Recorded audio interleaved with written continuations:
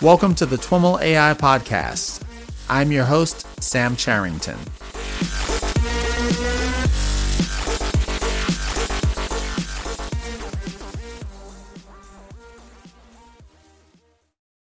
Jennifer, welcome to This Week in Machine Learning and AI.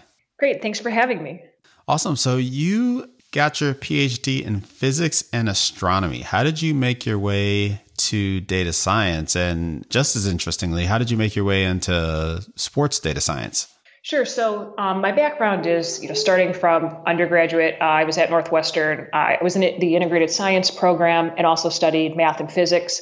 I actually originally started out in neutrino physics and did research at Fermilab for several years, starting when I was an undergraduate and then continuing into my PhD. And about maybe during my first or second year of my PhD, I realized that that's not quite where my passion was. And, looked at a couple of different labs, and I'd always had an interest in neuroscience and kind of how the brain worked. And so I wound up working with a professor who was in a biomedical engineering, mechanical engineering lab, looking at how the brain encodes touch. And so in particular, studying the rat whisker system. So I joined that lab and started doing some behavioral as well as computational neuroscience work.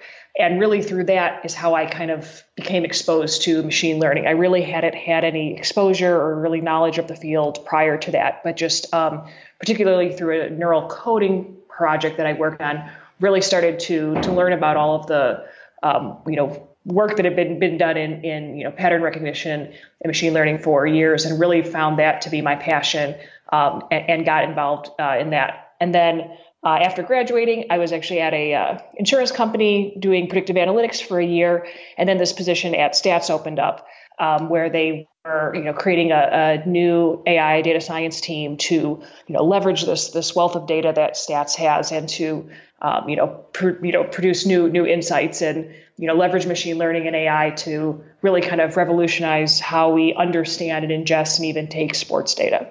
Interesting. So that first exposure to machine learning from a neuroscience perspective, was that, you mentioned that was a project that you worked on as opposed to a class. Can you elaborate on it? Sure. So one of the great things about my graduate school lab was that we were from all sorts of different departments. So I was in physics. We had applied math people, neuroscience students, BME students, MECI students, all in the same lab, which made it, a great, really kind of fertile cross collaboration. And one of the students who was BME, more on the BME neuroscience side, he had been taking all of this neural recordings from primary sensory neurons and saying, like, well, how do we understand what the brain is actually encoding? What is the actual original input and the appropriate representation that goes into the neurons that the rat could be using to make these discrimination tasks much higher up, kind of later in the processing stage.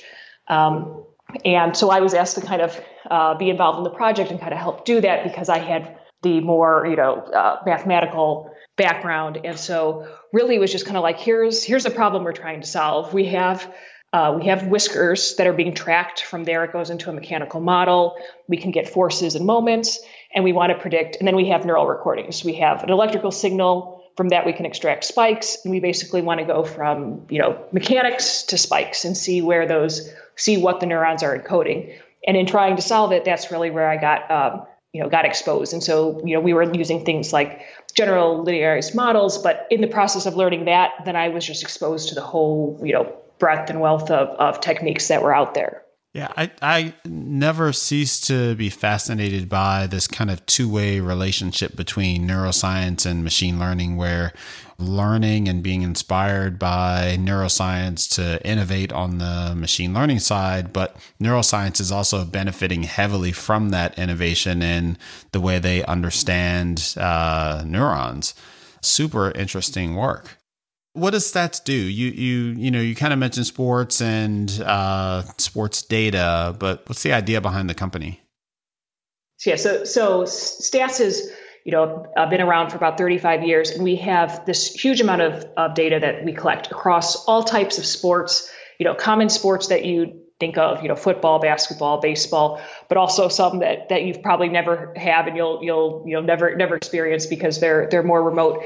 And so we have all of these kind of records and data that exists there. But in addition to that, for certain sports, we have kind of a next level of data that's our event data. So if you were to look at a sport like soccer, we know we know information about passes and shots and things like that we can use to further understand the game, to really start telling it, a better story of what actually occurs and who's contributing and how. And then kind of as the layer on top of that, again, in sports like soccer and basketball, we have player and ball tracking information. So really at every point during a game, we know where all the players are on the field and we know where the ball is. And then that really allows us to tell, an even richer story and understand the game and really kind of, draw further insights and do, more complex analysis to really recreate the game from this data. And who is the target or end consumer of the analysis that you're doing? Is it the teams or consumers, like via media products? Right. So it spans everybody. A lot of it is media facing. So if you can imagine you're watching a game, and a lot of times an announcer will add some kind of statistics that have to add color to it. Very likely that data is coming from us. And then even as a consumer, if you're going onto a site or you're asking for a sports statistic, chances are we're providing that data as well. But also the teams. There's a team performance space where teams want to know, again, all of the stats about their players. And now that as we're adding more advanced analytics on top of that through machine learning, how can we actually deliver them insights directly as opposed to just maybe raw data points? Interesting. I must be the only one that thought that sports announcers just had these amazing statistical memories for their teams that they follow. Right. No, it's impressive the amount of manpower from, just at all levels, whether it's, the kind of the engineering side that creates the database, that stores it, that allows that data to be accessed quickly, to the more, media facing people who are, in the truck, knowing how to access that data and kind of find the right, ask the right question to surface the right insight so that you can get that kind of interesting fact during the broadcast. Along those lines, can you talk a little bit about your data pipeline, the way you kind of conceive of and mapping out all of the data that's coming in and the flows and how you process it? Sure. So a lot of that is very sport and also like data specific. So how we collect what I'd call a traditional box score data is different from, the tracking data. So our group focuses primarily on how we make value out of the tracking data.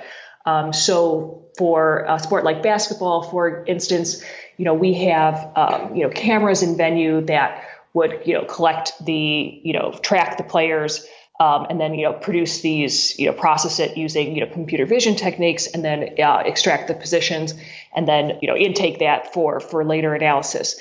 And then our group is, really saying, all right, now, you could imagine that the way you ingest and store data from just kind of a storage perspective is different than how you maybe want to format it to make discoveries and make insights and kind of surface them quickly. So a lot of the work that our group has done has been to really kind of look at a lot of the advances in technologies in the big data space and some of the cloud computing and NoSQL databases out there to how can we shape the data in a way that answers questions of interest and allows us to do the analysis that we want.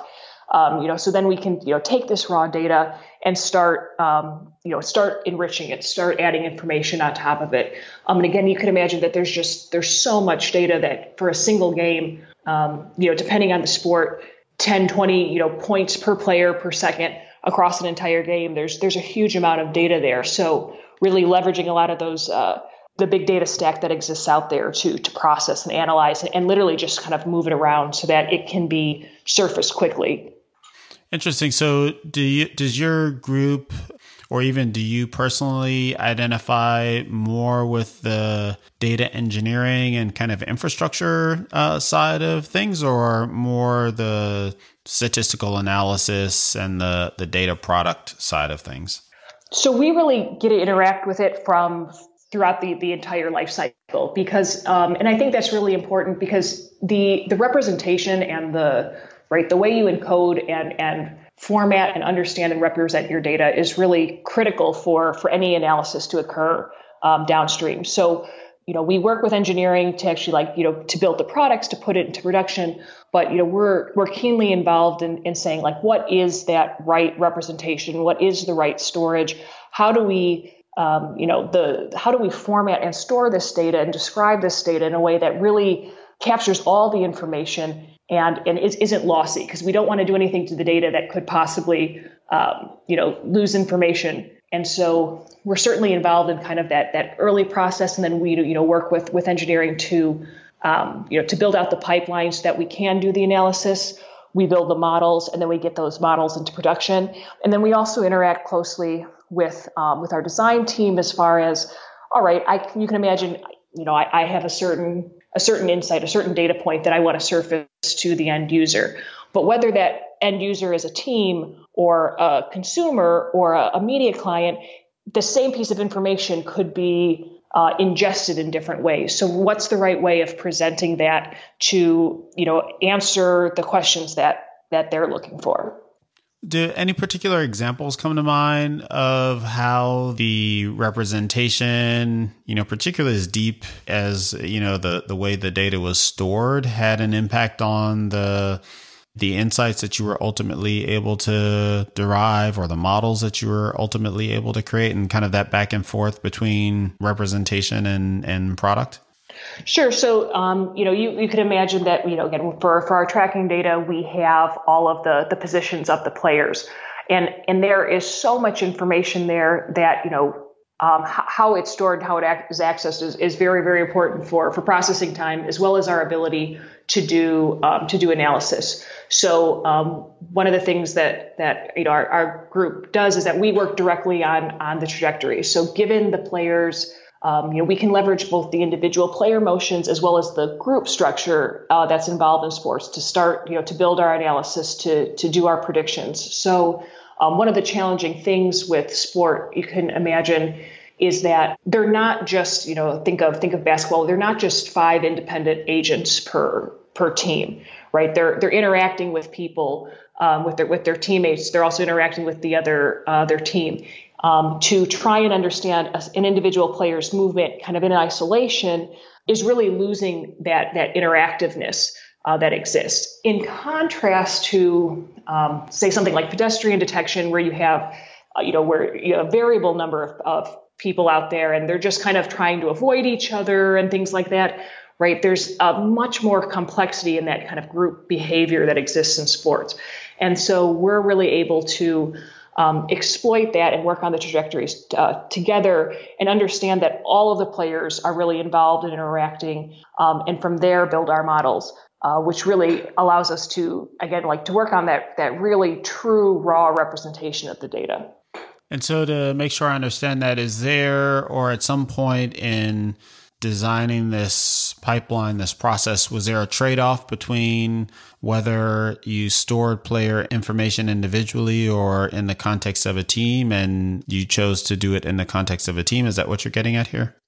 So from the data model, not as much. You can imagine having each player has a location, but then kind of once we have that stored, how we leverage it is really kind of where the key is. Or maybe I'm not quite following your question. Sorry. Oh no, I was going back to your comment about how you found it important to tie kind of the underlying data engineering to the kind of the work to be done, and how you often find that, the problems you're trying to solve influences the way you need to store and represent the data at a low level. And I was kind of digging for examples of, where that low level representation, made a big impact, or you weren't able to accomplish something until you tweaked that low level representation. Sure. So, right, really having, information about all the players at every point in time, it is really key. And so kind of from a data perspective, that's really where we operate. And then, at the more of the modeling stage, if you look at a lot of the work that our group has done has been around like leveraging the formational alignment of players so that we can really understand, again, operating directly off of the trajectories as opposed to, having to operate. Let's see. I'm trying to think of a so it sounds like maybe what I'm hearing then is you may have this data that is, it may come in as images, and you have to figure out how to store that. And then you may extract from that XY positional information, but you also want to eventually get to player trajectories. And as opposed to having to figure that out each time, you need to be able to store that. And so there's this constant trying to figure out how to store these things that you're ultimately going to need to go further with your end products. Is that where you're going? Sure. That's certainly, one aspect of it is, extracting as much information as we can out of the image and then, going through the whole tracking life cycle, if you will, from detections to tracks to really understand where all of the players are. There's kind of a second step to that, which is the group has done a lot of work on search in sports. So you can imagine that, if you're watching a game and you see a play and you say, well, that's really interesting. I want to know if that's when that play has been run before. I want to find similar plays. Like how do you do that with, multiple agents, and how do you search for that? And you can imagine say, well, if I have, all of my data coming in is based on player ID. I know that this human was standing in this position. But if I limit myself to only looking based on identity, it really kind of limits my ability to find those similar plays. So a lot of the work that the group has done is to recognize, again, that group structure and to find the right way to represent them so that we can find plays based on where a player is in their positional formation, as opposed to being like kind of stuck to the identity. So certainly there's kind of two phases there. There's I want to be able to represent the data in my data model so that I have all of it available to me. And then if I want to be able to query it, I don't want to be necessarily bound to something as hard as identity. I want to know where the player is in their group position. Interesting. So this search function that you're describing, it's not relying at all, it sounds like, on tagged this is a X play, like a named play or something like that. It's based on kind of the relative positions of the players. Correct, right. We want to learn the playbook directly from the data. So you could imagine a coach, having to go through and say, all right, like here's play alpha, here's play beta, whatever. Mm-hmm. And that's obviously very, onerous and time consuming on the coach. But again, you see the structure that exists in sport. You see certain actions, certain plays that get run repeatedly. And if we can recognize those as kind of entities, ourselves when we're watching a game, the computer should be able to learn how to do that by leveraging machine learning. So what we're able to do is to find those similar plays just directly from the ball and player trajectories. So that you could imagine, like, here's a similar play, here's a play, can I find all of the plays just like that? Huh. Can you walk us through the kind of the types of models that you use to do this? Like the input data sounds like positions and trajectories. Like how do you, how does it work, I guess, to the extent that you can share it? Sure. So again, like members of the group have done a lot of work on this for a while, and it's a little bit, the way we've actually implemented it for different sports has some slight subtleties, but the general idea is that we're able to using the trajectories of all of the players, find where they kind of fit into a formation. So we find some kind of ordering that preserves the structure, and then from there. And so, if I can push pause on that, what does that mean? Like how are you representing that? Is this like a spatial type of model? Like position one is X some distance and angle from another, or is it some other kind of thing? Right. So it's in some ways more general than that. So you could imagine for a sport like soccer that you could say, well, here's the center back. And again, you could imagine somebody going through and actually tagging all of the players. But players swap positions, they move around. And so somebody who's kind of nominally in one position in a given play, they might have, switched with their partner just to get, back into defensive position, to have all of the spots filled. Mm-hmm. And so what we're able to do is say, well, I can actually learn directly from the data, the formation that this team plays. And so even though this person is maybe nominally a left back, in this particular play, he had to switch, places with somebody else, and he's actually playing on the right side right now. And so from their positions, we're actually able to, match them back to a known formation, and then use their positions at that time, not just some kind of hard coded tag. And that really allows us to understand their positioning based on where they are in this kind of group formational structure, as opposed to a label that's fixed throughout the course of the game. Okay, so the first step is kind of representing the general formation of the team, so the players relative to one another. And then what's next? So once we understand where the players are in relationship to their formational template, like that allows us to then say, all right, given that I know they're here, I can maintain a certain ordering. And for machine learning and AI to work, the computer needs to have some kind of, fixed expectation of how, of the incoming order of the features that you're going to pass to it. So you can imagine that, by knowing where the players are and where they fall in the structure, this allows us to have that fixed representation of where they are. And then from there, we can do, any sort of analysis on top of it. If it's, in this case for search, it allows us to start, creating a consistent metric so that we're comparing, the person in the left back position always to, other left backs, even if at the start of the game that he might have been listed as a different positional player. And you have this formation information. Do you look at transitions of that formation from, A to B to C relative to the movement of the ball or things like that over time? Like, I guess, the picture that I have in my head when you talk about plays is like your classic, clipboard, player here, and then transitions or trajectories or something like that.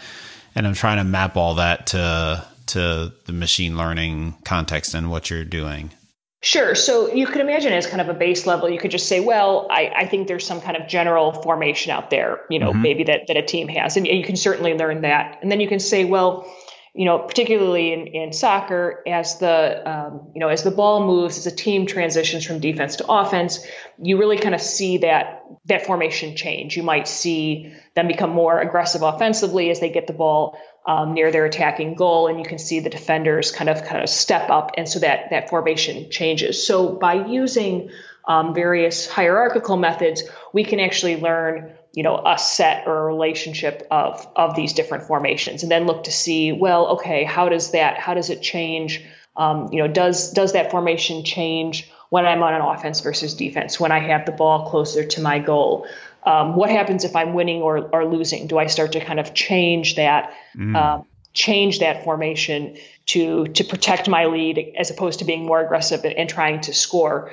And so we observe those changes, but because we're able to detect that automatically from the data, it's not something that we have to go through and kind of, again, painstakingly label. It's something that we can detect automatically. Right. You mentioned hierarchical methods. Can you elaborate on that? So sure. So one of our team members had done work particularly in basketball on this, just as we're learning these kind of different templates for these different states.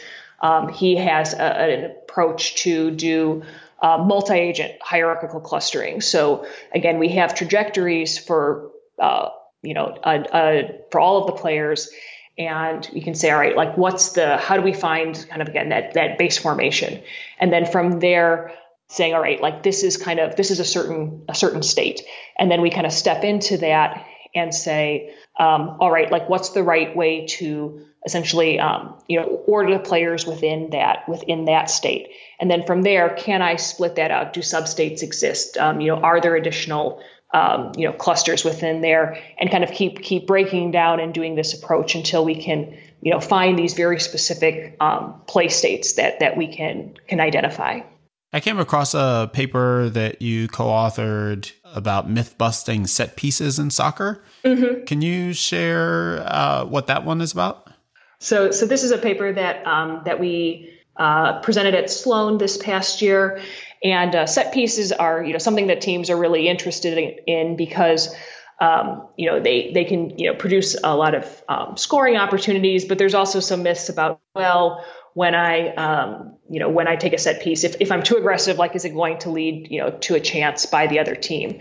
And so really the idea here was to just kind of go through some of the commonly held beliefs around set pieces and really just, look at what the data says instead of going, by your gut. Can we actually go through and kind of tick these off and say, what does the data actually support? And I think that's one of the really exciting things about what we do in this group is that, a lot of people, whether it's a coach, whether it's a fan, they've, seen a lot of sport, they have intuition for it. They have, these kind of gut instincts as to what's there. But really with the availability of tracking data, we can actually get to what the data says and actually answer these types of questions that really just aren't available otherwise. And for those that don't know, set pieces are like corner kicks and free kicks correct. In soccer. Yes. Yeah. And another question I had was in that paper you had some like really interesting heat maps of the player positions relative to these set pieces. Is that produced from the visual positioning data that you get? Correct. So, at a certain level, we can just look at the ball and see where teams attempt to deliver a kick in these scenarios. But then we can kind of go a step further and say, all right, let's use the tracking data to maybe understand how teams defend corners, for instance. And so in that case, again, we have all the player tracking data, and using a convolutional neural net, we can use the data and determine whether a team is in a zonal defense or a man-to-man defense or something in more of a hybrid. And then once we're able to detect that, then we can say, all right, like, does that lead to, do any of these lead to more goals than the other?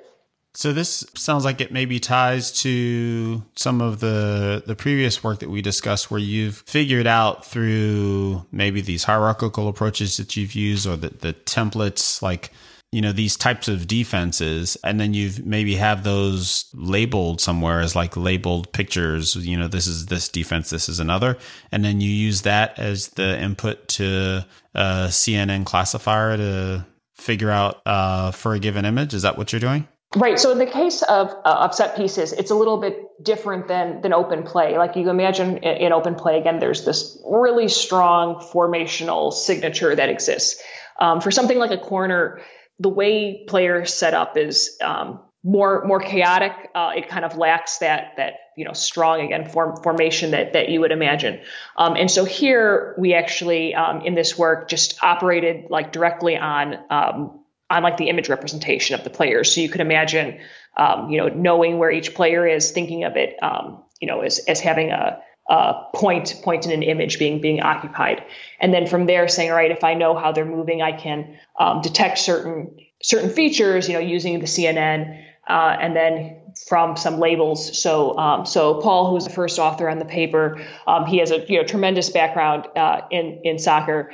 And so he was able to go through and like look at the video, look at the trajectories, and say, all right, this is an example of a hybrid defense as opposed to a man defense, as opposed to a zone defense. And then once we have those, build the classifier to detect those automatically going forward. You took like a myth busting type of approach in the paper, obviously given the title, and you identified 10 specific myths that folks held about these types of situations, like a team is more likely to score from a free kick cross compared to a corner. And then you busted that myth and showed, no, there's only a 2% chance of scoring from the corner as opposed to a 1% chance of scoring from the free kick. And there were a bunch of other of these types of myths. Was there any that was most kind of surprising or interesting to the team? I think the work that just, identifying the defenses that the teams were playing was really interesting. Just kind of seeing the relative frequencies that each played in was interesting. I think the one that I think most surprised most people on the team was about defending the post. So I think a lot of people believe that, you should put a man on at least one of the posts, near and or far. But what this work showed was that having players on both posts actually, conceded the most number of goals, while having a player on the back post conceded the fewest. And in some ways you say, well, I don't know, I know, by putting a player on the post, you're certainly kind of cutting down on the angle, but you're in some ways giving the offense more freedom to move around. So I think that's one instance where people have really strong feelings either way, one way or the other. So I think that was probably the most surprising to members of the team. Can you talk a little bit about the way you processed your data for this particular task? Right. So for all of this, we leverage both the event data that we have, again, that has things like shots, passes, crosses, corners, the type of pass, where it occurred from, who took it, as well as the tracking data. And so, like in much of the work that we do, it's really a matter of bringing it all together. And here it was a combination of both, in some cases, constructing features, by hand that we could analyze, as well as, in the case of like detecting the defense, using deep learning approaches to, in some way, construct the features for us. So it was a really nice paper because it really brought together, in some ways, like all facets of both the data and the analysis side, the events and the tracking, as well as kind of the handcrafted features, as well as the deep learned features. And in addition to the specific the myths that you busted, you also looked at the predictive power of the model, like the model's ability to predict whether a given team, what formation a team is likely to take given one of these set points or set pieces, rather. How successful was that part of the project? Are you talking about the defense or just like the general setup part? Elaborate on both of those. I thought I saw in there an element of predicting what a given team was likely to do, I guess defensively. Okay, sure. Right. So, again, this used both the event as well as the tracking data, but, we can go through and look at, all of the set pieces that a team has taken over the course of the season and say, all right, offensively, do they take, in swinging and out or versus out swinging corners, short corners, do they attempt to do flick-ons? And how often, do they, try to use this style, as well as how successful are they at executing on that style?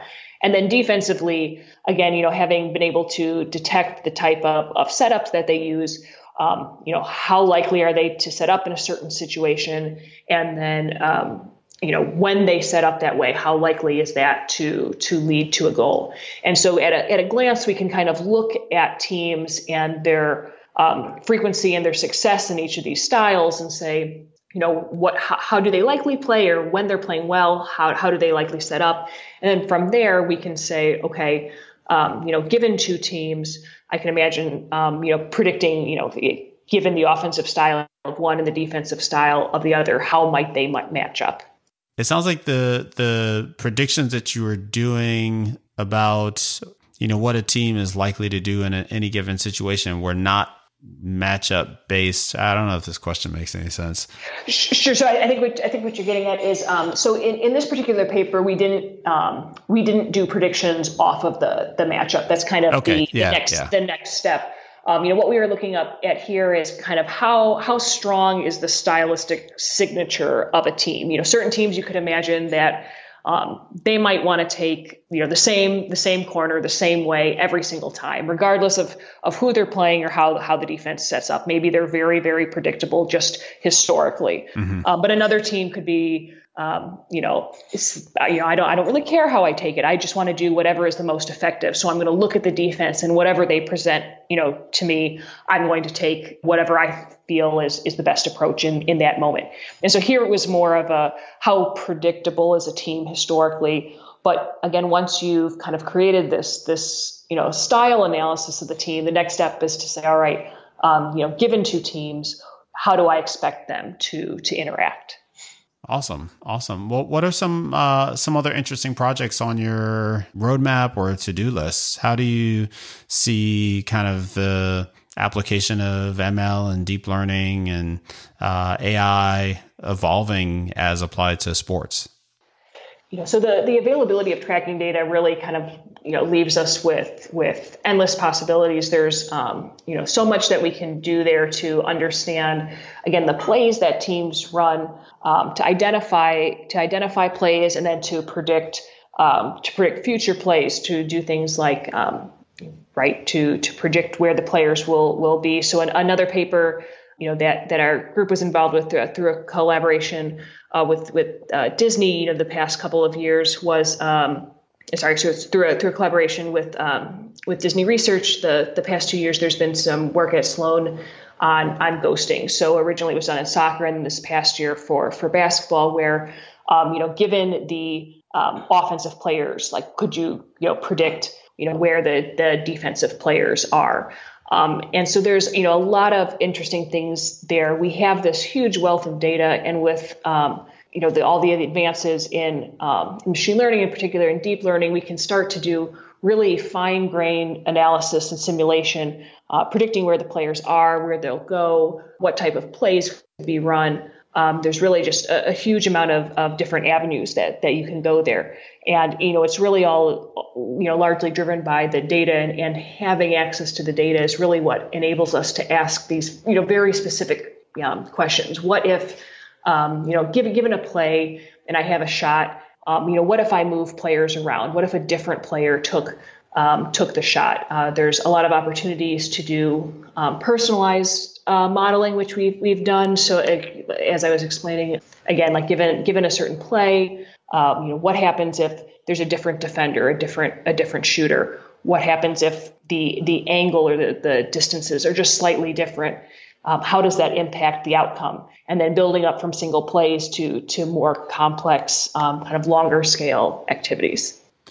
You mentioned in there how this all kind of revolves around having access to the data.